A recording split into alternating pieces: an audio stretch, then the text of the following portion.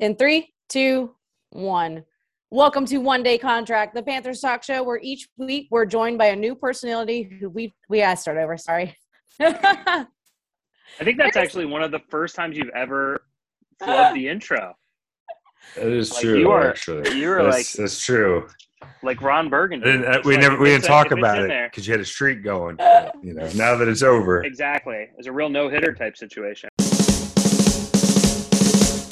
That's great. It starts with an earthquake, birds and snakes, and airplanes. Welcome to One Day Contract, the Panthers talk show where each week we're joined by a new personality who we've signed to a one-day contract to join the show. You guys know the drill. Go find us on Twitter. Let's get right into it. I'm Nikki Wolf. With me, as always, the big dog, Josh Klein, editor-in-chief for the Riot Report, and is ready to own up and apologize for being the reason we took an unexpected month-long hiatus. You don't have to take the fall for everybody. I'll take the blame. Here's the thing that I didn't figure out is a 3-month-old baby girl, she takes a lot of energy. Like, it's not just like, hey, like, you can't just, like, she's not going out to the movies or anything for a couple of hours so you can have some time to yourself. No time to prep for a podcast. So she is the best. She's the love of my life, but I was not as prepared as I thought that I was for how much energy it was going to take. So I was just like, and then also the days just fly by. As Rachel Green once say, the days and the nights are hard. And it would be like on Thursday evening, and I would be like, have we done a podcast this week? And it's like, oh, well, I guess it's a little bit too late. So I will take the blame for that. America, listeners, all of our listeners out there, Chris Manhertz, I know you're listening. Who else is out there? Shaq Thompson, I know you're a big listener. Let's see, Big Dave Tepper. I apologize in advance. And I'm sorry to you personally. Sir Per, bro, that's my bad. I take a my bad on that one. Okay, well, before you fall on your sword and take all this blame, let's go ahead and bring Colin in. Colin Hoggard, columnist and contributor for the Riot Report, and is ready to ride the kicker carousel for the whole entire freaking season. I like how you did the little bit about Josh taking the blame before I got introduced, so that I couldn't properly weigh in on the amount of blame that he should accept in this one. And look, it's great hearing you the trouble you're having with one child. So look forward to number 2 when that one's allowed to just lick dirt off the kitchen floor. So I'm excited to talk football with you guys. Well, I will say this, Josh became a father. Colin and I both started new jobs since the last season, and Colin has 2 humans that he's keeping alive. So there's a lot going on, and we haven't really figured out schedules and what it looks like yet. So bear with us. We apologize. We will try to do better. Right? We're going to kick it back up this is like classic Josh promises of like, next week we are coming in hot, and then we'll just not be here next week. Who knows? No, we're just joking. Rest of the regular season, we're here. I promise you. You heard it. You heard it. Even if it's just me, Nikki, and Colin yelling at each other.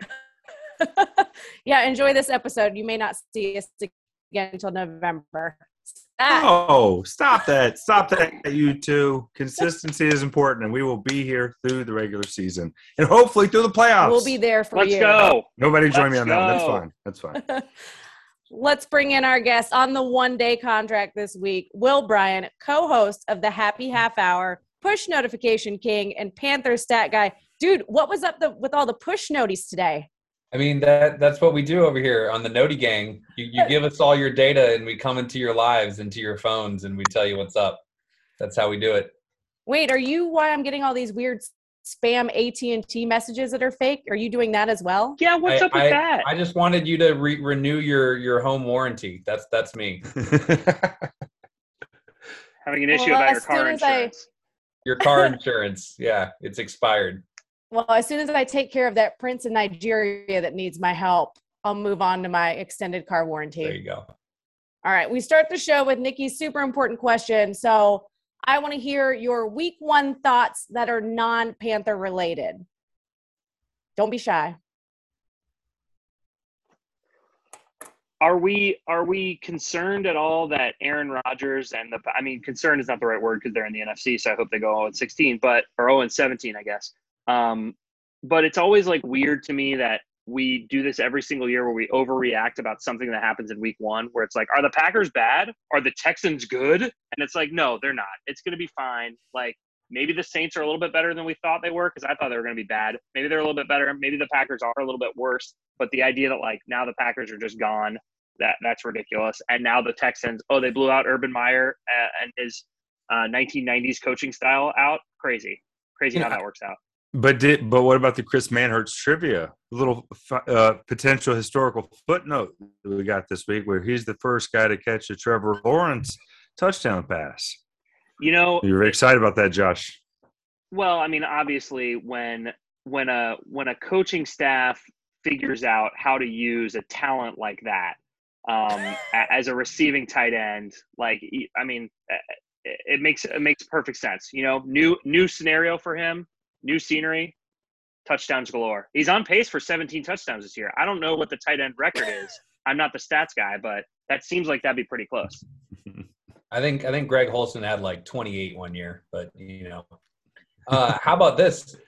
For all of the years that Monday Night Football has tried to figure out who exactly should be in their broadcasting booth, all it took was Peyton and Eli Manning sitting on a couch just talking about whatever they wanted, and we fixed Monday Night Football. It's all fixed. It's great now. I don't know who's tuning into the regular broadcast. Oh, right. With due respect to the other guys, but like, unless you can't like listen, unless you're in a place where you can't listen and understand what's going on there, it's the Mannings all day, every day. I would like them to bring in someone to help direct. Would that be the? You mean how they were? Nikki. They need a Nikki. To be like, guys, commercial break's coming, and they're just like, what's happening?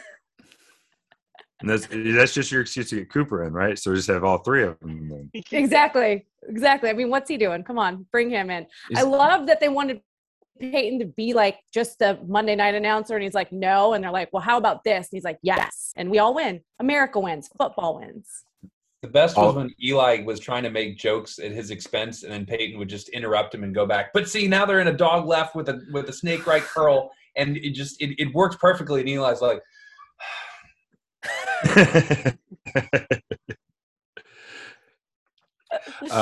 as for me, I think we're trying to figure out this 3-game preseason, and I really think this was, for a lot of teams, was a continuation of the preseason. This was actually kind of the dress rehearsal, I think, for a lot of teams. And as we try to get used to this new 17-game season, where each game means a little bit less, but I think that's what we saw from some teams this week. All right, let's talk Panthers. We're going to start with news first, and Kickergate, obviously, as we released the flavor of the week. Now we snatched up Zane Gonzalez from the Lions practice squad. So does this move the needle for anyone?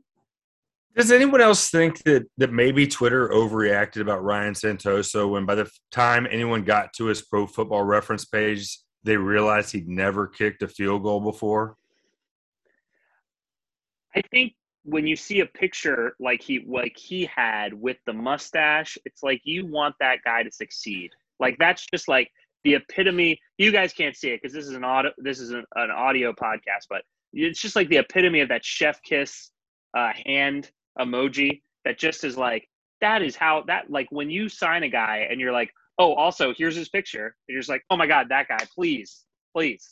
And then he doinked it in during the preseason. He doinked it in from one of the goalposts. I think everybody was 100% in. I think it's fine. I get it. Like, if you're gonna have a below average kicker that you're not gonna be in love with, take the one that's not gonna cost you a 7th round pick.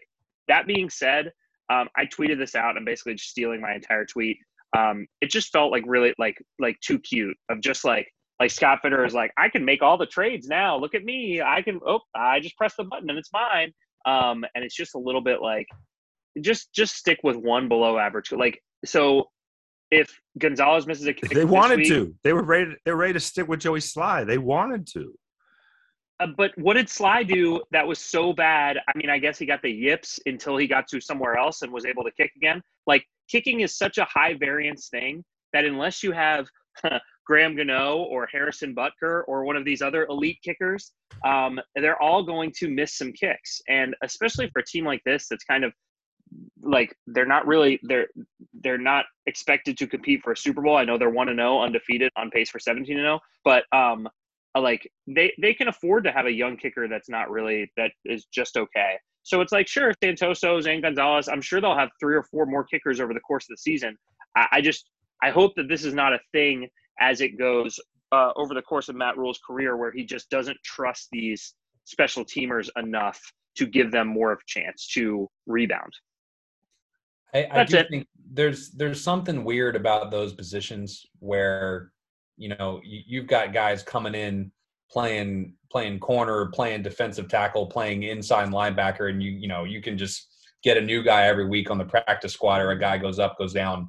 There's something weird about these positions where it takes, I don't know, it takes a little bit of luck. It takes picking the right time in the right place, and all of a sudden Sly is back. I mean, Sly was in. I mean, we all kind of watched it in that preseason game. It was painful, and you know, I as much as maybe long-term numbers or long-term vision might have still been in his favor.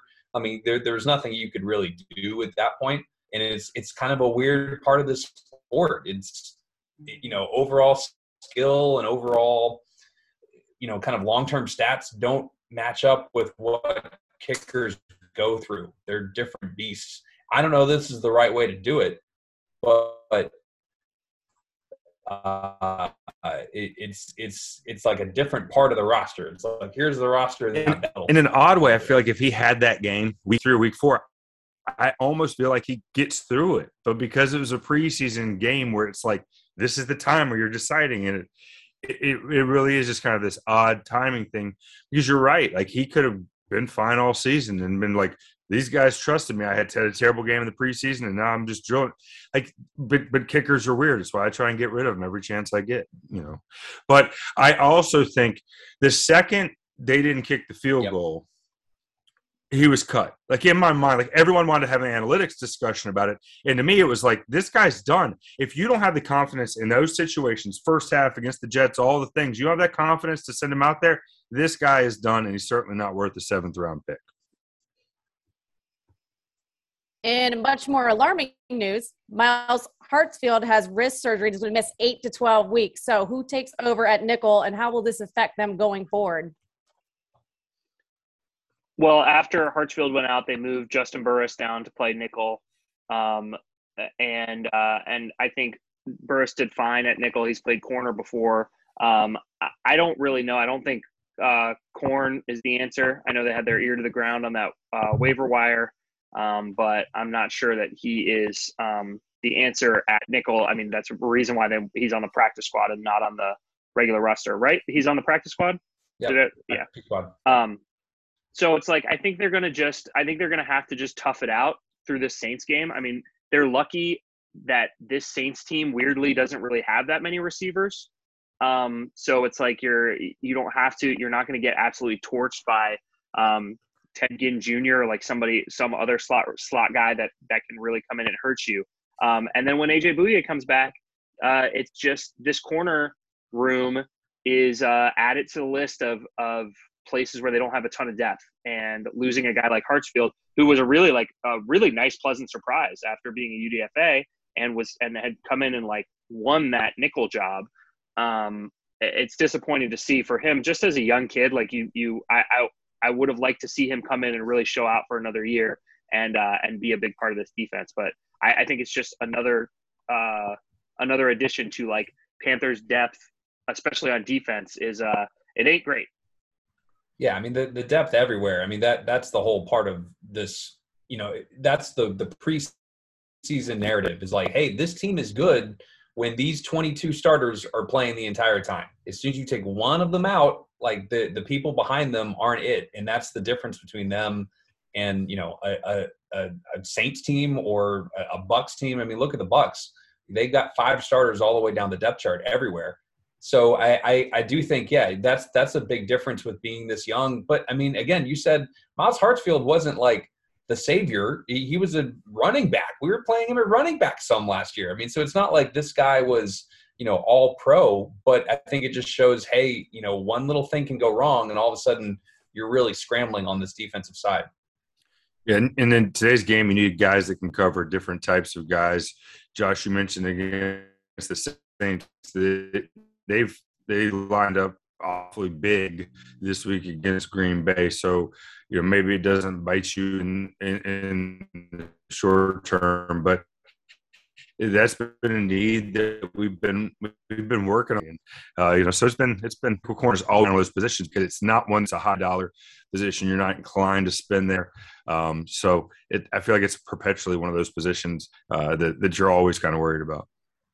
So just in the short term, Sean Chandler just plays safety and Burris plays nickel, right? Like that's the answer. You don't think, and I mean, maybe they rotate through Stan Thomas Oliver or something like that. Like I'm sure there'll be some sort of rotation. Cause I know they were higher on him this year than they were last year, obviously. I mean, second year, but I know they liked him more than I did. I thought he was pretty bad last year. But I guess he came on during training camp and during the preseason. So maybe expect to see a little bit of him. But again, this is kind of going to be an overarching theme and has been already for the whole offseason is that like this team is rebuilding. And so when you are rebuilding, like you don't have depth at nickel corner. Like that's just not a thing that you have. And especially when you can't afford to have injuries. So I think that is at this point in their rebuild, because they're still, I mean, I know they're better than they were last year, but they're still on an upward trajectory. They're just not quite there yet where it's like, well, you can afford to lose a defensive starter or a few defensive starters or a guy on the offensive line and still just next man up. The next man up thing only works when you have a guy behind him that's just as good. And good. Go ahead. No, I was going to say, and I wouldn't be surprised with what we'll get into this later with what Phil Snow showed against the Jets and the way he disguised some things. Depending on what the Saints come out in, and I haven't done film study on, this Juwan, what's his name? The tight end. Yeah, Juwan Johnson or any of these guys. What if J.C. Horn or Dante comes in? If all of a sudden a really good receiver's in the slot, you start mixing guys around and maybe you can hide someone out on the edge and put your best guy in where you think a play is going to go, and give a different look to Jameis. I think that's a big part of what they tried to do last week was make Zach Wilson have no idea who's where and what they're doing. And, I think, Jameis certainly has the benefit of Sean Payton in his ear, but I mean, I think he could be susceptible to that as well. And the other point I was going to make is that according to, about the league average, you lose one guy a week to a significant injury. So over the course of the season, it's nearly 20 guys that are going to have some kind of significant injury that they're dealing with. And when you need those guys, you're only keeping those best 22 out there. Those are the only guys that are going to be eligible to kind of get injured and nicked up. So I do think it's important to remember where this roster is. Let's take a look at week 1. So Panthers beat up the Jets 19-14, right? CMC, shocker, along with a big performance by the pass rush to a victory. So let's go main takeaways. Colin, let's start with you. My main takeaway was that my expectations of where this team were or was, however you want to look at it, was out of line in terms of I wanted – to be like, ta-da, the big reveal at the end of the preseason. We've been coy, and now here it is. Here's the master plan. But that's not the reality of where this team is. And I think that was reflected in the score. We saw them do some really good things at times and then struggle at other times. And, it was almost a tale of two halves for both teams. First half, Panthers looked really good with a lot of stuff that was scripted and worked out. But my expectations, I was thinking, they might be able to get it rolling against them 31-10, something like that. But this really was, in my mind, the dress rehearsal for this offense in particular. And I think they got largely a passing grade. We'll get into the nitty gritty of it. And you walk out with a victory. It was a little bit closer. They left points on the board. But this is the reality of where this offense is, I think, right now. I don't expect an explosion going forward. Go ahead, Josh. I think my main takeaway was, and this is maybe a little bit too obvious, but what a difference Christian McCaffrey makes to your offense. Because if this was last year and Christian McCaffrey wasn't in and Mike Davis was in, they would have lost this game. Like this was a loss without Christian McCaffrey because the amount of checkdowns that he gets, the amount of not only checkdowns but design plays that are intentionally going to him within 5 yards of the line of scrimmage, the way they use him obviously as a decoy, it's just such a huge weapon. And I get it. This is so obvious, but it's like you almost forget how good he is when you only see him for 3 out of 16 games last year. And it's like when he comes back, it's like, oh yeah, of course he's going to approach 200 yards. Of course, when it's 3rd and 6, if you check it down to him 4 yards from the line of scrimmage, he's going to pick up those extra 3.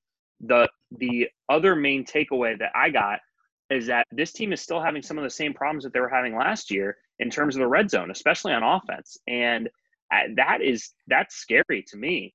And again, it's one game. I don't want to overreact too much to it, but at the same time, like, they were inside the Jets 7-yard line 4 times. They had 1 touchdown, and 1 turnover, and that's not great. And we only get one chance a year to overreact to one data point. So I think let's cut loose, Josh. But it's not one data. It's not one data point. Now we're at 1.1 data points. It's one whole season plus this extra game. So it's a 17-game sample size, which is a full season in 2021. Well, if you're not going to talk about the Panthers, we're definitely not going to debate data points or the number of data points. Okay. If there's one guy that's qualified to debate analytics and data points, it's this guy, obviously. The thing you said about CMC, this is a piece. Every year, Sam Darnold has been in the league. He's been asked to be the best player on his offense. And now he's playing with a guy that takes that pressure off of him. If we all agree that there is rehab that needs to be done, that his confidence needs to be rebuilt, that he still needs to grow and mature in his decision-making, having the ultimate security blanket behind him is truly the best thing that he can have. And I think CMC gives Sam Darnold the best chance. I know offensive line, but CMC truly gives Darnold a chance for this reclamation project to work. William? So, yeah, I'll go 2 just because I'm going to break all y'all's rules on your podcast. To continue with your offensive side, I was disappointed with the tight ends. I felt like this whole Joe Brady, he's finally going to utilize the tight end. Dan Arnold is sent down from heaven, and it's going to be Darnold to Arnold and all this stuff. And it's like, ugh. They get the ball in his hands, and he got negative yak yards. It felt like he didn't grade out very well from the PFF stuff. It just didn't feel like the tight ends were really opening anything up, especially there in the third quarter when things kind of got bogged down.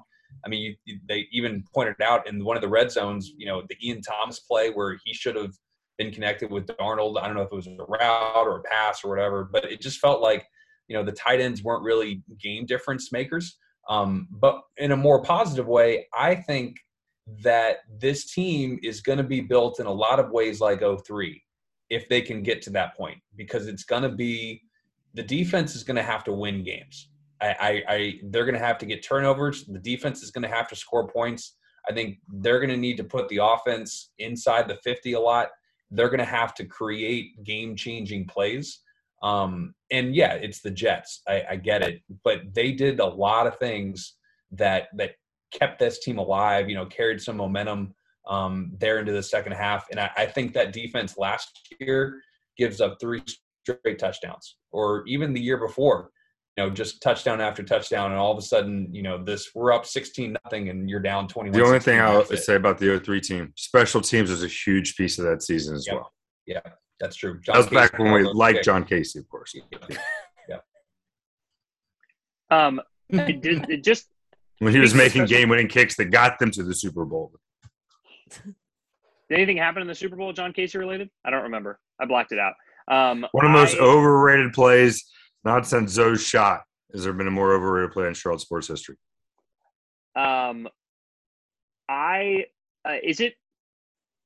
Correct me if I'm wrong. When Matt Rule came in, he talked about how they really wanted to be really great at special teams, and they wanted to steal points and steal possessions. Am I just misremembering that? I'm gonna have to go back and deep dive because it's like. No, he said it multiple times. It doesn't seem like they are really holding true to that. It doesn't seem like they're it doesn't seem like they really value special teams that much. Certainly not from a roster construction standpoint. I would say they valued kickoffs over field goals. So they were valuing special teams, But it was like they fell in love with the idea of being able to kick it out of the back of the end zone and be like, every time you're going to start, at the 20, 25, what are we doing this year? I don't know. Stop changing the rule. But that, to me, that was why Santoso was over Eberle even, because Eberle seemed like the better kicker, field goal kicker, whereas Santoso was, the bigger kickoff leg. But certainly, I mean, you think of, hey, we entered the season with, no real returner, and then here's this Alex Erickson guy that, oh yeah, we'll just let him do it, and he gets 2 or 3 yards each time. Like, okay, I mean, I guess. But, there's nothing there. It goes deeper than that too. This is part of the rebuild, though. Okay. I'm sorry. I think it goes deeper than that, because I think that he talked about how Trenton Cannon is the best kick coverage guy in the league, and then they cut him 2 days later, and it's like, why say that and then release him? I get it. This is what, like, that's the cult of Matt Rule, is that he says positive things and releases guys, but like, you didn't need to put that out there. You didn't need to tell the fan base and the media that you think this guy is the best, one of the best special teams players in the league, but you don't need him on your team. And it's like, that just seems that those two seem at odds to me. Except if there's a complicating factor that maybe, I don't know, out there. I don't know. But the special teams aspect of this is something that we do think, and but this is also where we're to the roster reality of a team in a rebuild, because we're talking about nickel corner. We're talking about return guys. We're talking about these guys that are kind of the last guys out of your 53. They needed to figure out who's going to be playing in front of Sam Darnold. That takes a whole lot more primacy over these things that we're talking about now. And so I think all this points back to a reminder of where this roster is. And I don't think, because this is the roster that Scott Fitter and Matt Rule have trotted out in year 1, 2 respectively, that they're in love with everybody on this roster, or that this roster is exactly the way they want it. I think this is the roster reality right now. If there's anything we've learned so far, is nothing's set in stone. Like, there's no, this is the roster. This is the roster on whatever night this is. It's not going to be the roster tomorrow or the day after that. It's just going to keep changing. Yeah, we asked for churn. This is what it's going to look like. Yeah, you're not wrong, and I don't want to harp ideally on. Not at the kicker though. So yeah. Yeah. I have a question for you guys, and maybe I had too many beers and it was really hot, but I feel like we were missing something at the game. What happened to the keep pounding chant? Oh, I don't know. I didn't hear it, and I didn't really, honestly, I just assumed they did it, and I didn't pay attention. But it seems like after reading on Twitter that it wasn't there. It seems weird, but I can't speak specifically that it was not there. But if it wasn't, it seems like an odd decision to remove that from part of the stadium festivities. If it weren't for the fact that it seemed like there were other game operation issues, such as the introductions and things like that led up to it, I might be more willing to dive in here with both feet, because you guys know how I feel about, Sam Mills and everything attached to that. So I'm going to give him the benefit of the doubt that it was an overall failing of game operations on Sunday rather than an intentional slight. And I hope it will be back. Do we know what happened there at the intros? That was weird, wasn't it? Really weird. I guess you'd be asking me if I knew. I was like, yeah, who of the four of us, it feels like you would. Yeah. I'm the data points guy. You're the one that works for the Panthers. Yeah, I don't know. It was odd. I mean, you're looking back, like at one point they were doing the defense, right? And at one point, like Robbie Anderson's running out. It's like, where did he come from? It was so weird. Just a lot of confusion on everyone's faces. It doesn't look like Bank of America Stadium anymore. Between the Duke's Mayo Classic, where everything was wrapped in yellow, the new end zone things, it does not feel, watching it, like, there's our stadium. There's our home. No, it does. It feels not alien, but it feels different now for sure. Speaking of alien, go ahead. Oh, no, that was going to be an A1 transition. And Josh, I screwed it up. Let's do an edit point. 3, 2, and Speaking of aliens, That's what happens when you take a month off. You just lose all those magic touches that we had before. Exactly. But we got to talk about the mixed reality Panther. What did you guys think of it? Do we have all the Panther color, like the eyes? Or do we have like, because we could have red, we could have blue, we could have gold, we could have green. We have like a whole slew of Panthers that could potentially come out, right? Like, yeah, absolutely. I don't know. With the eyes, I'm asking a question to y'all that I should be answering. I don't know whether the eyes will change based on, because they were green. They were green. I don't know. It's fine if there's a blue one and other ones. Yeah. Not if it's just the one. I don't know. But I do know they will be doing it every home game. I can tell you that. So we'll see it again. And I think there are other things that it does. It's not just going to only do that. Is it going to eat some sort of a W on a giant W on the field, and it just comes down and eats it? I'm trying to think of like what it could do for each opponent. Home, maybe for the Vikings game, it could like run down and like get a COVID vaccination right in front of Kirk Cousins. Like, would that be pretty good? That would be a good one. Mall Viking was option A, and Josh said, no. This For the door Bucks, over here. For the Bucks, it could like get a bunch of hair plugs. So let me ask you guys, did y'all think that it would get as much buzz as it did? Because I was a little surprised. Yeah, I had friends from college that were talking about it that I was like, oh, you watched the game? I mean, their main question was, could you see it in real life while you were there? They were like very intrigued by it. Did it really? The College of Virginia. People at midfield, like that was pretty cool. Yeah, I mean, it's cool to see it, dance around and treating it like it's, it's its own play, like B of A, like its own playground. But I thought I'd rather have natural grass. If we're going to spend money on something, we spend it on natural grass. Because am I wrong, or is the reason that the end zones weren't black is because then we actually would have had players melting in the end zone if either team had actually gotten in there. If people just would have been vaporized. So many questions, Colin. So little time for me to answer all of them with some vague shrug of the shoulder of something I can't say. Will's like, That wasn't really directed at you. It was really just kind of directed in general at anyone that might be treating B of A like it's their own playground. Like that Panther. Yeah. I will say this for field turf. I like it when guys make catches along the sidelines and you see all the rubber pop up. Like that's cool. That's really like on that DJ Moore catch where it's like you saw him stick his feet in the ground and it just pops up and it's like, all right, that's cool. Other than that, yeah, you're right. It's terrible. If one of the Panthers skill players gets hurt, it's got to be on Tepper and his decision.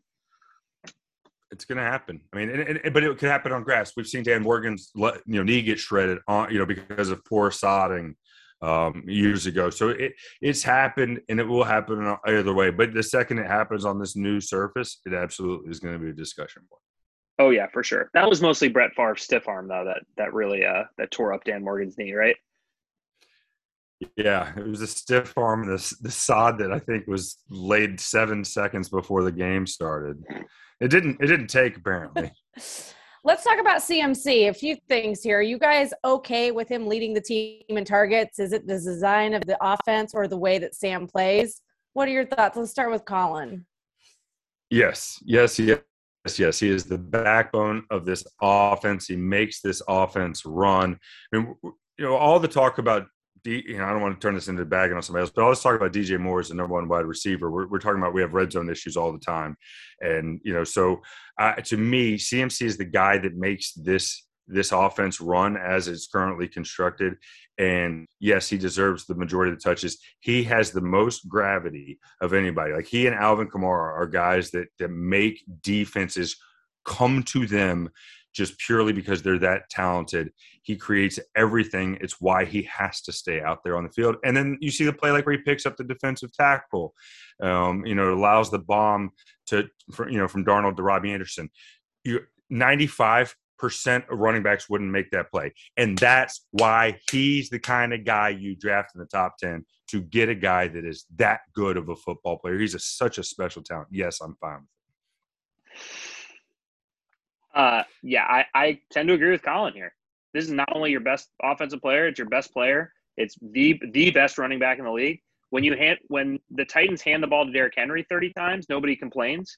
So why are we complaining about Christian McCaffrey getting 30 touches? Also, isn't this what we were begging for the past 3 years? Is Christian McCaffrey to get more looks as a receiver rather than just as a running back? I don't remember that. I don't really remember him running straight into the line on like 2nd and 9. Like that didn't happen. So this is what we want to see from Christian McCaffrey. This is how you should be using him. I think that in the future, as the season goes along, you're going to see the offense get a little bit more varied. But at the same time, if he's going to get 30 touches and they're going to win, great, good. That's what should be happening. I'm fine with it as well. I think that, you know, for the issues that I've had with Joe Brady, the amount that he's using Christian McCaffrey is not one of them, especially now. Like he's young. He, you know, like it's early in the season. You still have a chance at, you know, you're on pace for 17-0. Get out there and do it. Yeah, I mean, he famously doesn't get hit squarely in a lot of ways. You know, like that injury last year, you know, it felt kind of like a fluke thing, you know, with the ankle. I mean, it wasn't that, man, this guy just took a beating straight on. Yeah, and I do think hopefully they will get more. I want him on the field. I want the snaps up. I could be okay with him not having as many touches, but absolutely the snaps need to be there. You know, I want to see, you know, what do you do with Chuba going somewhere else? Or if Royce Freeman comes in and all of a sudden Christian's out in the slot and, you know, DJ comes in motion. I think there's a lot of opportunity with guys doing other things that gives defense even more looks to have to prepare for that, you know. I mean, Christian can run every route in the route tree from every spot on the field, whether it's, you know, all the way out, slot, running back. He can do all of it.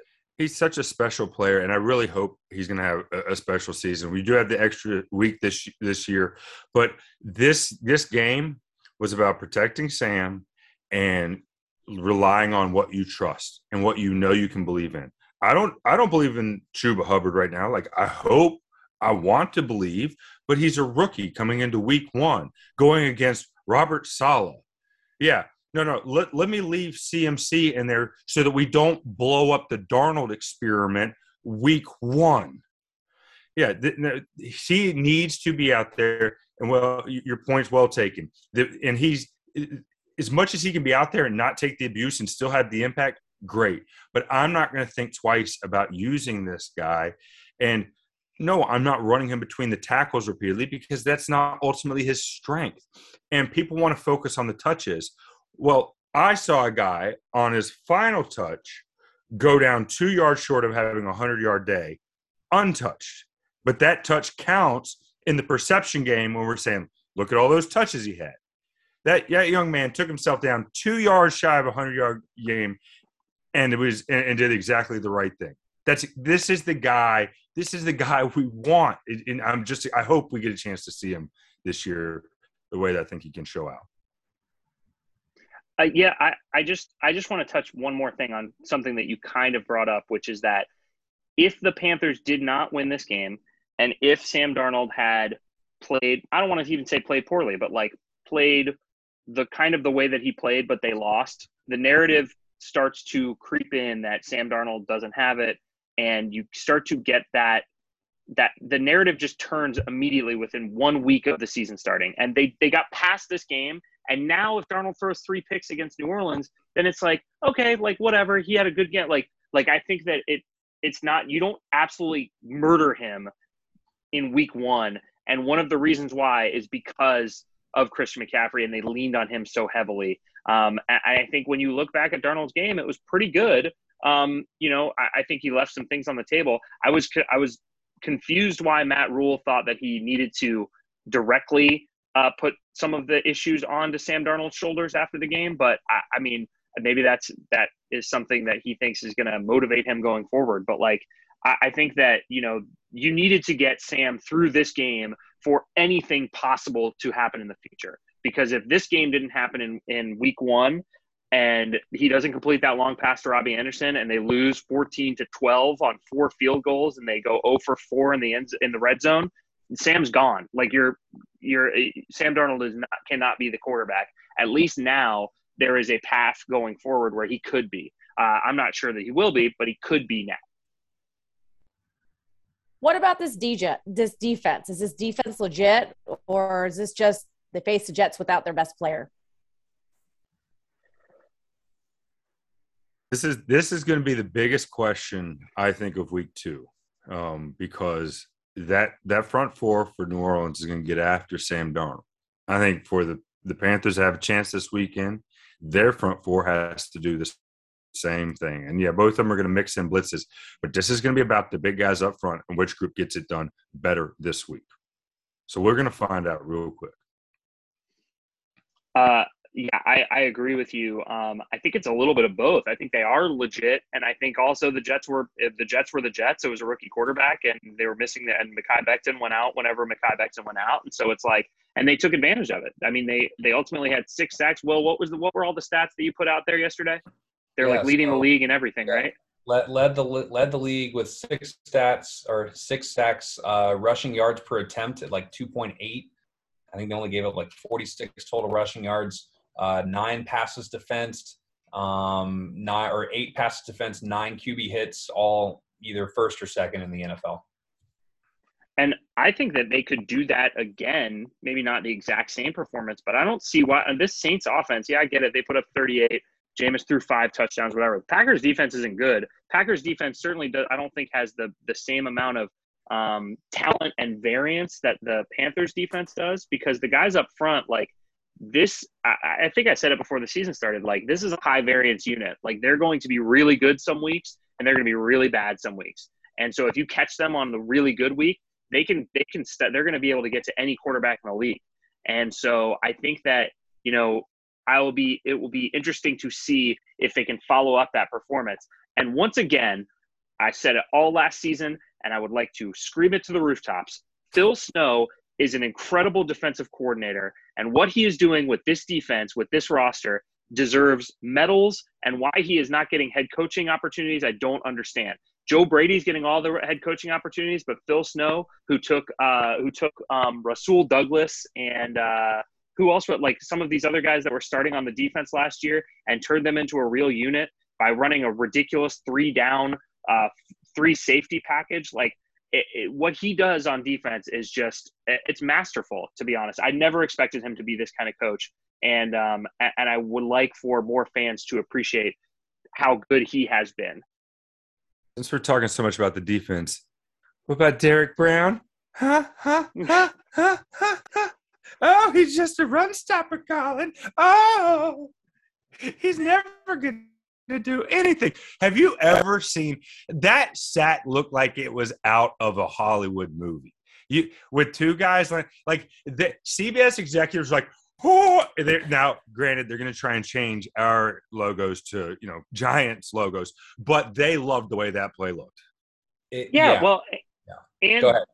YGM landing on top of him and then immediately jumping up and doing like the Howard Dean, like, it was awesome. It was incredible. I mean, it just felt so refreshing to not see. Just remember back when it was just a 4-3 and here are the 4 guys and they run forward and the 3 guys just stay here, and we're like, every play it's just the same thing, and every once in a while one guy steps up to the line and he blitzes and that's it. You know, like that used to be this defense. And the other side of that was, remember in 2019 they led the NFL in sacks and they couldn't stop the run. They gave up the most rushing yards in the NFL. So that, to me, was what felt good about Sunday, was not only the sacks, not only the disruptions, the tackles for loss, the drive disrupted, but that they didn't give up the rushing yards, was that they were able to stop the run and then they were able to get after the quarterback rather than just selling out for sacks, which is what they did with that crazy 3-4 that they ran when Ron Rivera was told he has to run a 3-4 or else that's it. And he did it, and it didn't work. I will say some of us did enjoy the Luke and TD era here in Carolina, but yes, I do appreciate that there's time for a change. There was a time there at the end when, you know, when it wasn't. That was not the Luke and TD era at the end there. Yeah, I mean, they had 6 sacks. They could have had almost 10. I feel like they were. Zach Wilson. I mean, he was escapable. He had that escapability. He was the touchdown that he threw, where he rolled out, he escaped Reddick and was going to his right and hit Davis wide open in the end zone. Like, that was an incredible play that I think, 22 quarterbacks in the league go down on that play. So I'm bullish on what this defense can do, and I'm very prepared for them to get crushed by Jameis, and then all of this just makes me seem really dumb. It would be interesting too. We didn't talk a whole lot of linebackers. We weren't sure a whole lot, what to expect out of this group. And Shaq Thompson comes out and has his best game as a Panther. Finally, and jokingly talking about the Luke and TD era, but this is a guy that rightfully was playing third fiddle and out of position, and now it feels like he is in a position to do all the things that he's capable of doing. And I'm excited because it feels like that. This feels, and maybe again, we'll see. This felt like the start of something for Shaq to me. It felt like a rebirth. I mean, it felt like he was a kid that got to play in his first game and knew everything. He felt completely different, and I think going into the season, no one really knew what to expect from him. You certainly didn't know exactly what to expect from Jermaine Carter. And I think both of them kind of came out saying, like, 7-4, all right, we got this. Like, we're the new crew, and we're going to go dominate here in the middle of this defense. Like, I was really impressed by both of them. Colin, I have to ask, who exactly was that impression of, by the way? You did. When you were talking about Derek Brown. Oh, that's just everybody. That's just a general Twitter, savant. I didn't know it. I was like, who exactly is that? Just so, Twitter. As we may have discussed this before, when I decide to do a voice, it's basically like the Price is Right wheel, and you just spin it. And I know I'm going to do a voice. Do I know what voice is about to come out? Not always. No, not always. Is that your voice for generic Twitter users? Because mine is more of like a yokel style accent of like, well, y'all, they can't just be. I wish they'd have kept Harrison Butker, man. Like, that's my. That's the Ford F-150 voice? Is that what that one is? Maybe you should focus more on his footwork, brother, and then instead of his outfits. What was he wearing? Josh, that sounds what I think WFNZ listeners sound like. Hey.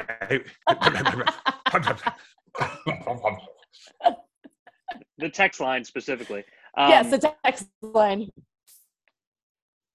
Will, good social media idea for you. Now that we're just going off the cuff here, get Shaq Thompson, Sir Purr, and Jermaine Carter all standing next to each other, and then get 704 Shop to make a shirt. 704, come on, that's fun. I like that. Wait, Sir Purr is 0, right? I was actually just thinking, like, can you get a player to wear 0? Maybe Zane Gonzalez.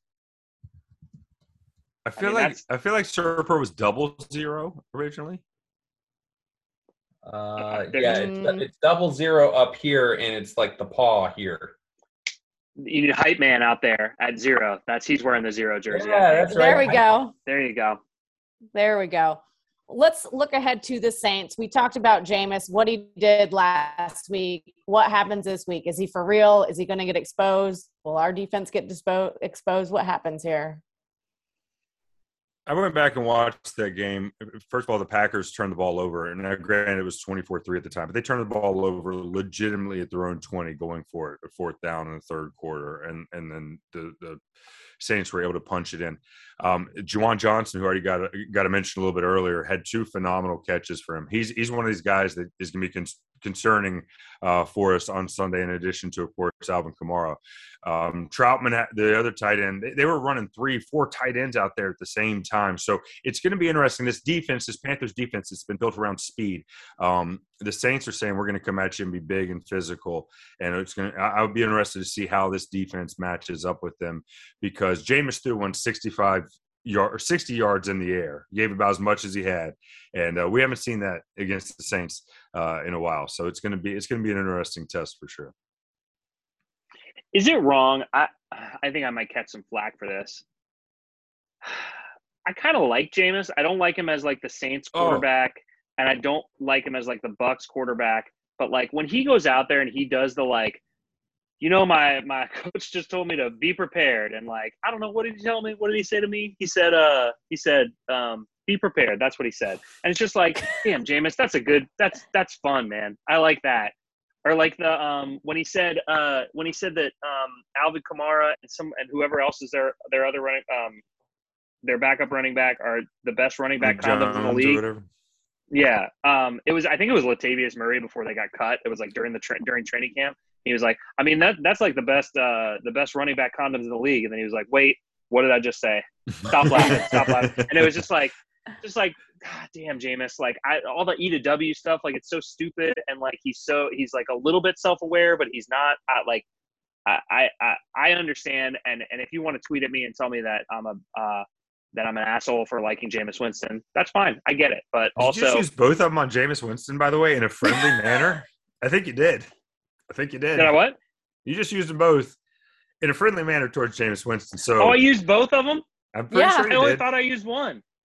But you Two. slept in a little GD in there too, didn't you? Whoops. Well, no more cursing. Sorry, guys. They're getting bleeped for the rest of the show. I'm with you. Jameis is, unfortunately, he's one Uber ride away from me being, just completely in the bag. Even I don't care about the crab stuff, and it's unfortunate. But no, I'm with you. I've enjoyed Jameis, the Jameis experience since his days at Florida State, and I do think he's absolutely the quarterback one. I respect what he can do, and he was making mature decisions. Now they were giving him a ton of time against the Packers. On Sunday, he was getting plenty of time, but he was making mature decisions. He was dropping his eyes down to the level, taking the checks, and even using his feet more than we've seen. So I'm with you. I find Jameis endearing. That game in London, it's coming up a lot. That was the last time we had this many sacks. So that was kind of a nugget I had. There were a number of turnovers in that game. I'm pretty sure the last time we faced Jameis as a starter, and that was one of the defense's best games statistically, and it felt like that game should have been a 40-point win. And Jameis somehow made it a one-possession game, like late in the fourth quarter. Like he got sacked like 8 times and had like 4 turnovers, and he still like brought them back to make it a close game until we got another turnover. But it was one of those like, how does he kind of do that? Like he had no business playing that way. So yeah, I mean, I know he's I read Peter King's article this week of just how enamored he is with Sean Payton, how happy he is to be there, how incredibly like he feels kind of honored to be in this situation. And yeah, that quality about him that he's just so kind of genuine about, like, yeah, I don't know what he said, but he said be prepared, so I'm gonna be prepared. And I got Sean Payton in my ear, so it's good. Even him running through the tackling, the whatever that was. Yep. Whatever that device is called. Yeah. Yeah, and just football. Well, I mean, obviously now this is awful. What are we doing? What is this? What are Hard Knocks now for we're this. just doing some sort of we're doing. This is This is bizarre. a Hard Knocks thing. This is a real Jameis love fest here, and I'm going to put a stop to it right now when I say that. I think that this is a very winnable game for the Panthers, especially they can play to their strengths. So the Packers weren't able to really put a pass rush together in order to make Jameis mistakes. Like Jameis does the things that Jameis does. I mean, he threw 30 touchdowns. He also threw 30 interceptions. So it's like he makes mistakes if you can put pressure on him. And who was incredible at putting pressure on their quarterback last week were the Carolina Panthers. And who is excellent at drawing up blitzes and making it confusing? Sir Philip Snow of Northern California was just pulling stuff out of his butt. I had to tweak it there because it was going to be the third one. But it's I really do think that they can. And when you look at this Saints team, this is not the Saints roster that it was even last year. So it's like I literally had to Google who their third receiver was because I stumbled through the slot guy, and it's and now I already forgot. It's Smith, right. Something Smith. Their returner had their longest play. Like he's not even a receiver; he was a returner.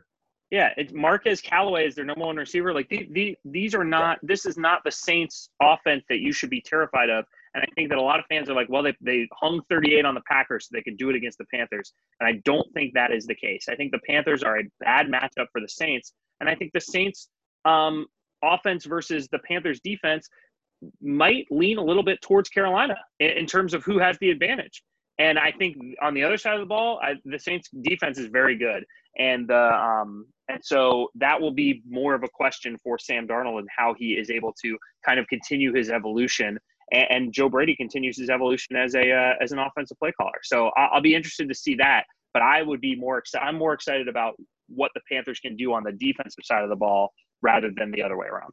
Davenport and Lattimore are probably not going to play based on what we're seeing tweets so far. So those are huge losses for that Saints defense if that holds true for 4 more days.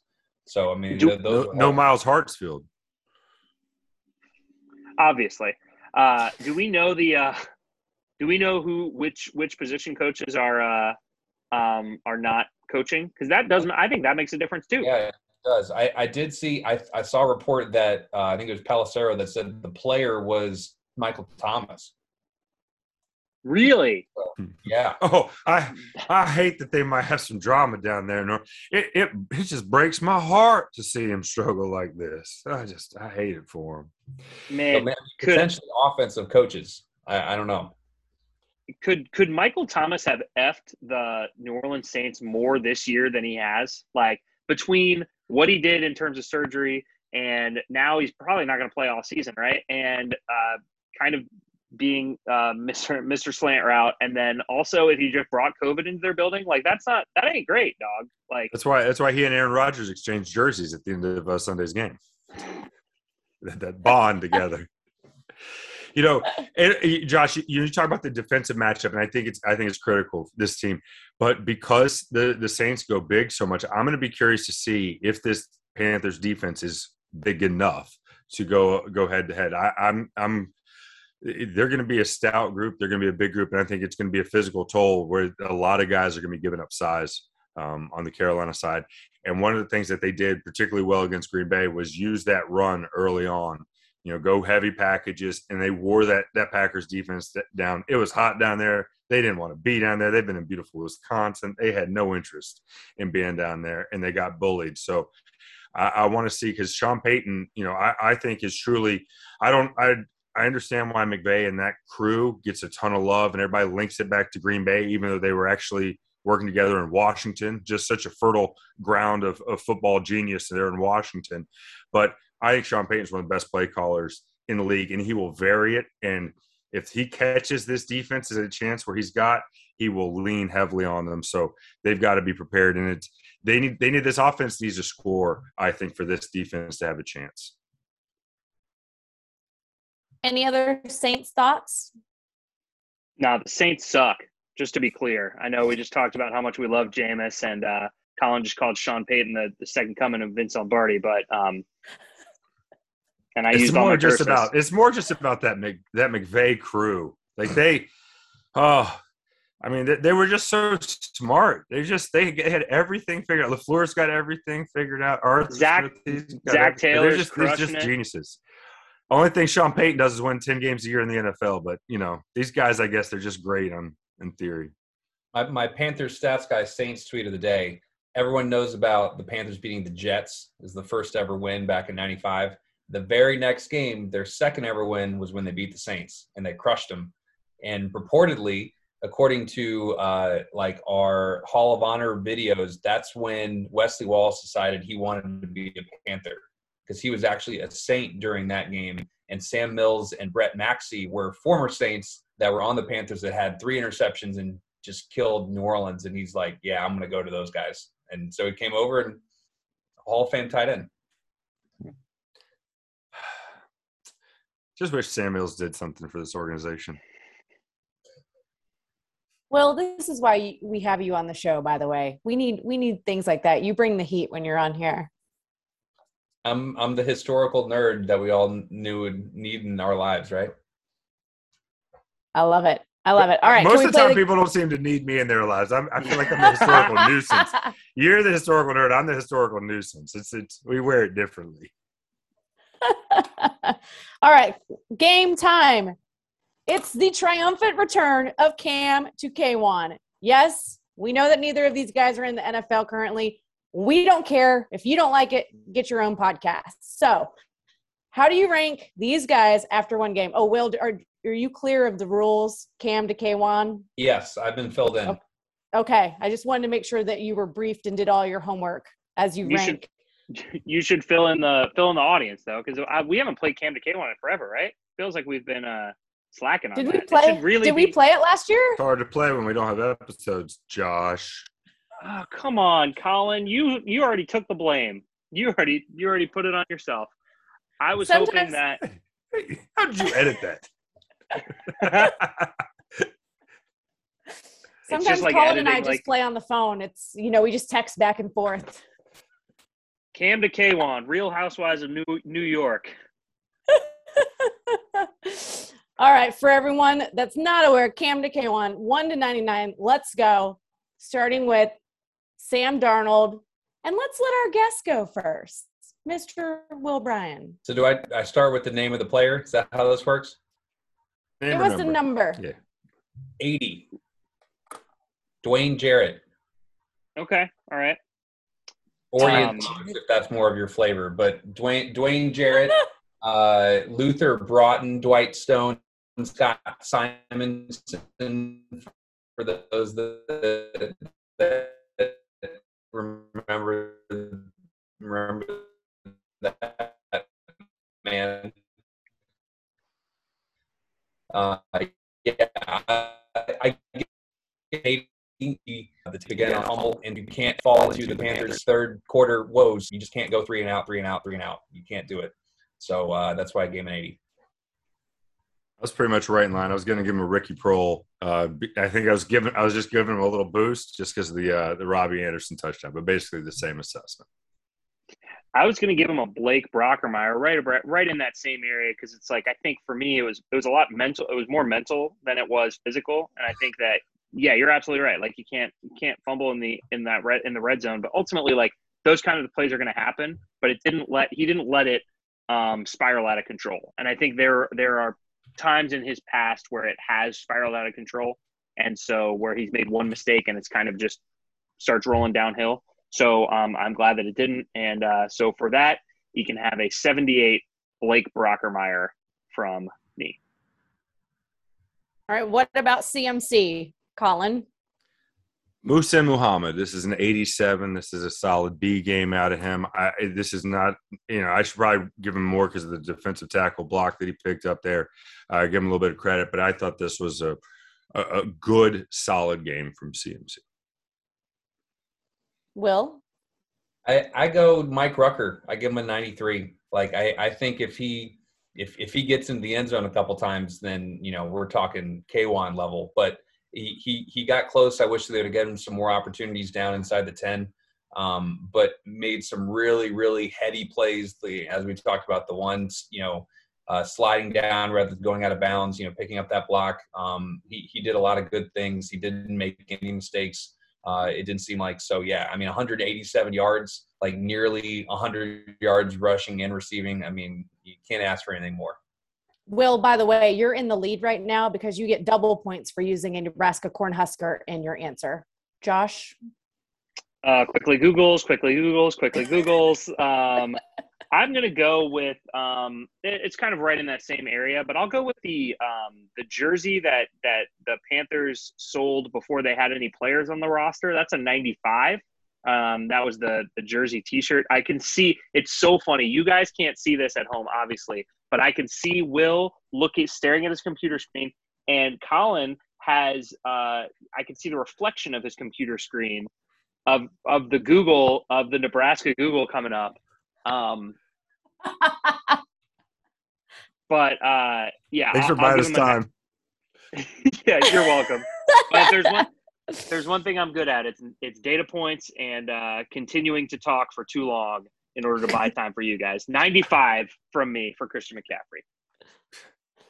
Who's your player? It was the T-shirt, the jersey original, T-shirt. The original shirt. Okay. Charles Johnson, if you want, I'll give you that one. There we go. Why'd Jason Peter have to be 97? There are no 97s out there. All right. How about Joe Brady, Joshua? Oh boy. Okay, Joe. Unfortunately, I am gonna have to give you for this particular game. I'm gonna give you the John Beeson, and I'll tell you why. The red zone issues are just too much, and I'm sorry, man, that the Jets defense is not good enough for you to score 19 points against. We need more points. You're a wonderkind. You have Christian McCaffrey, DJ Moore, Robbie Anderson, Terrace Marshall, Dan Arnold. They have given you all the weapons that you can need. And for you to put up 19 points in week one, I was disappointed. I'm not saying it's terrible, but that's where I'm at right now. And I get it. I'm harboring some things from last season because I didn't like what he did last season either. You know, I do think it's worth noting as we have fun here with this game that I think Joe Brady is taking some lumps that get lost in the, hey, he's going to be a head coach one day or very soon. He is a young play caller. As a young OC is taking those lumps right now. We're feeling some of those effects on some of these play calls. I pointed to, we'll mention Dan Arnold not having a great game. That play call, who knows if it's supposed to go to him. But the idea of a tight end catching a ball on 3rd and 7, a yard past the line of scrimmage with his back to the first down marker, that to me is one of my absolute pet peeves. So I think you're right that Brady – there's two different things. There's a trajectory of him as a potential head coach, and there's a trajectory of him as an actual week-to-week play caller. And I do think that part of it's being missed some. Yeah, I agree. I think that I think it's not necessarily – I mean, obviously he interviewed, but I don't think it's necessarily Joe Brady's fault, the expectations that are put on him as someone that's, like, younger than me, which just feels really weird. But I give him a Travell Wharton, Trey Turner 70. I think that he was mixing in some new things. I like the way that he tried to get a lot of guys involved, and that he didn't go away from Christian just to go away from Christian. I think sometimes you can try to get too cute when Christian's going to get you a first down. But let me try something else because I haven't tried go this guy for a while. Get the first down. So I think in a lot of ways he's still improving. He's still working through this. But I give him a 70. I think that's an excellent point though about the maturity of he had all offseason. He could have been a young OC getting in his bag. And I thought they did a good job in this instance of keeping it simple, relying on CMC. So I'm with you. I gave him a Taylor Moton 72. I just want to be clear. I'm not backing down on what I said, but I do. You're the Russian judge. It's fine. You're the Russian judge. The reality is that at this point is that those expectations came from somewhere. And he was, yes, he doesn't necessarily have to live up to being the best offensive coordinator in the league, but I would like to see him improve on some of the things that he wasn't great at last season. And you're absolutely right. There were. I don't think there was a time at all on Sunday when I said, well, that's just like getting a little cute for me. Like and it felt like last season there were a lot of times where it was like, all right, man, you don't need the fullback dive on this one. Like it's not necessary. So I will say he has improved in that, but again, one data point, and I'm big on data points. We like to try and fast track it. Everybody needs reps. We focus on it a ton with players as they proceed through the playoffs and hopefully to that Super Bowl level or to the NBA Finals level or the Final Four, whatever it is. We focus on it a lot, but coaches have to go through it too. And it's no surprise that Joe Brady, as a youngster, may have been gotten taken to school a time or two, particularly on an individual play, stuff like that. So, how about Sir Phil Snow? Colin?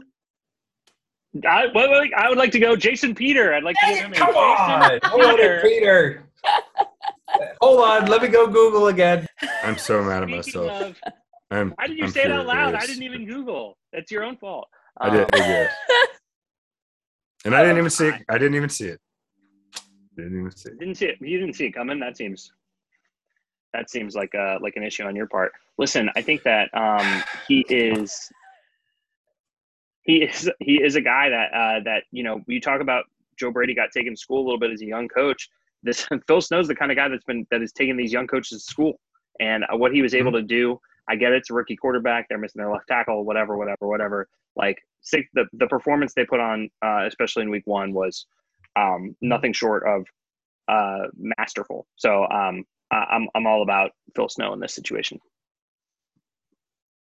I'll go with Nikki's best friend, Al Wallace. How about that? Oh, I like that. Yeah, Mm. 96. I like that. Al Wallace. I mean, yeah. I mean, everything Josh just said. Like you look at the things he was throwing out there, the formations he had, just all of the disguised blitzes, the actual blitzes, the way he put pressure on Zach Wilson, the way they shut down the run.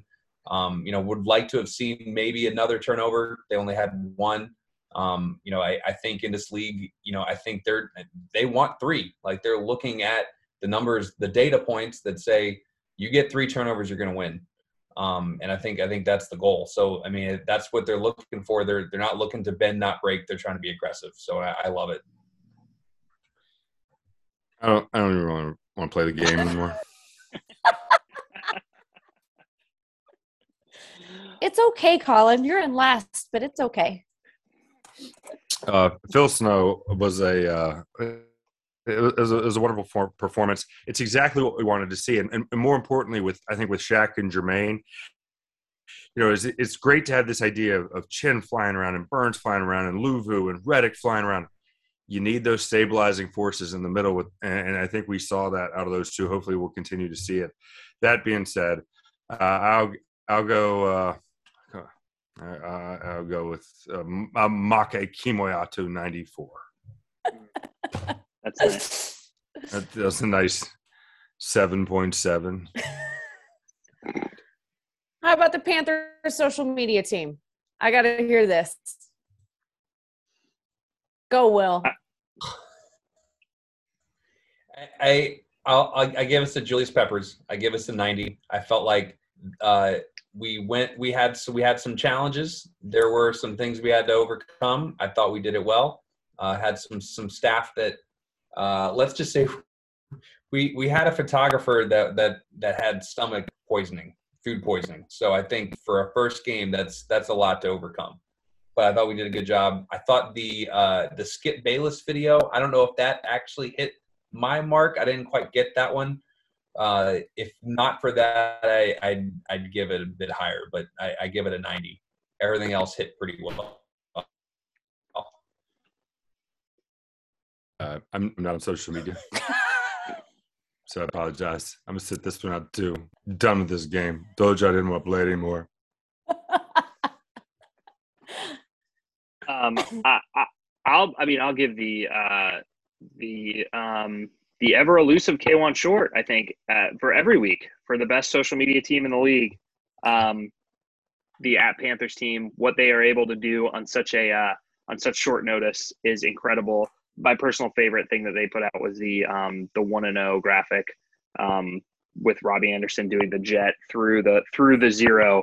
Just like it's a cool graphic, and it's smart and it's funny and it throws shade at the Jets without really throwing shade at the Jets. And yeah, nice job. Very impressive. And obviously, 1 out of the 4 of us really, really appreciates the job that social media team does. And the other 3, they just think they're okay. They're just doing okay. So clearly, I'm sorry that a Hall of Famer and one of the greatest players to play for the Panthers is just okay, but okay. Wait, I will say, you guys, it's important. I really do think it's important work that you guys do, and it's really important, I think, for fans to connect and to have something on. And I'm obviously on social media a little bit, but not as much as most people. But I do think that the social media team has been a wonderful persona for this team that has really bridged between two owners when a lot of things have changed around it. So, and it's been consistent. It's been fun the entire time. Nikki, you were saying something? Did we just make history on this show? Has anybody gotten a K1 before? I'm sure you guys asked me what Dave Matthews deserves or something like that. I'm sure I'm sure we've given out some 99s, but. Well, Josh found out that you were actually scoring it, and all of a sudden the old brown nose started coming out.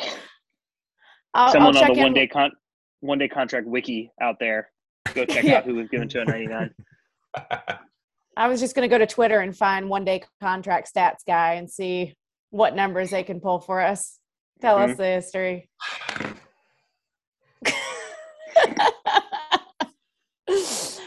Will, where can folks find you if you would like to be found? You don't have to be found, but people would like to find you. Apparently people found some Saints people found me after I put that defensive stat out there. I got hit up by a lot of people saying that, oh, you're just playing the Jets and you're going to get a whooping this week. And New Orleans apparently rolls deep on the Twitter machine. So that was fun. If I have to keep listening to It's Just the Jets talk, we need relegation. Either it gets to count or we can send you somewhere where it doesn't count. We got to have one or the other. It's Just the Jets thing is like we've been dealing with it all offseason, and it led all the way up to this weekend because it's like anytime anybody would be like, well, Sam Darnold's been bad the first 3 years of his career. And it's like, you can't even imagine. They didn't even have footballs there. He had to throw metal blocks in practice. Like, you can't even imagine what it was like to be with the Jets. Adam Gase would just punch him in the face every single day when he met him. They had one case of water for the entire season. Like, yeah. Had to bring your own cooler of Gatorade. He was actually mixing it pre-practice. That's how he hurt his shoulder the first time. You had to drink green Gatorade. They don't even have it out there, but that's what they have in New York for the Jets to drink. They stopped making it in 1987, and they had a stockpile, and they're still using it because that's how the Jets are run. It's just the Jets. Yeah, Panther stats guy. That's me. There it is. It is just the Jets, I guess. Just the Jets. Just the Jets. We got Colin CLT, Josh Klein rules. Josh, you got any notes for us? Colin checks his Twitter all the time, so make sure you tweet at him. Hello. Josh, you got anything for the folks? Any Roaring Riot notes they need to know? Yeah, absolutely. The amount of Jets fans in the building on Sunday was ridiculous, and I was frustrated by that. And I was also very frustrated by the lack of noise and the lack of standing up on third down in the crowd. So let's do better on Sunday against the Saints. Let's just do better. Let's get out there. Let's be loud. Let's some crowd rehab. Everybody got a little pandemic weight. Hey guys, it's regular season. Everybody's got to be ready to go. Normally we have 4 preseason games to get this rolling. I think they like me tailgated a little bit too hard, and then realized that it was that they were like, well, I could just sit instead of standing and yelling. Was it fun though? You know, also we should have talked about this before. Was it fun to be back in the building with everybody there? Yes, absolutely. I mean, like the idea of, obviously COVID concerns and all those other things, but being in a NFL stadium with a crowd cheering during the aforementioned Derek Brown sack is just like that. That's why you're out there, is for a big play and for something incredible to happen, or even the Shaq interception or the, obviously the Robbie Anderson touchdown. So it's like those big plays are why you go. And it was fun to be out there. And I look forward to, the Panthers putting out a more good product on the field, and then the fans get hype right along with it. That's how it happens. So the Panthers have to win back the trust of that fan base a little bit. And I think that is, hopefully they're on their way to doing that. Come to the tailgate, 10 a.m. See you there. Drink responsibly. This has been One Day Contract, part of the Riot Network. Will Bryan, your one-day contract is up. Everybody else, we should see you next week.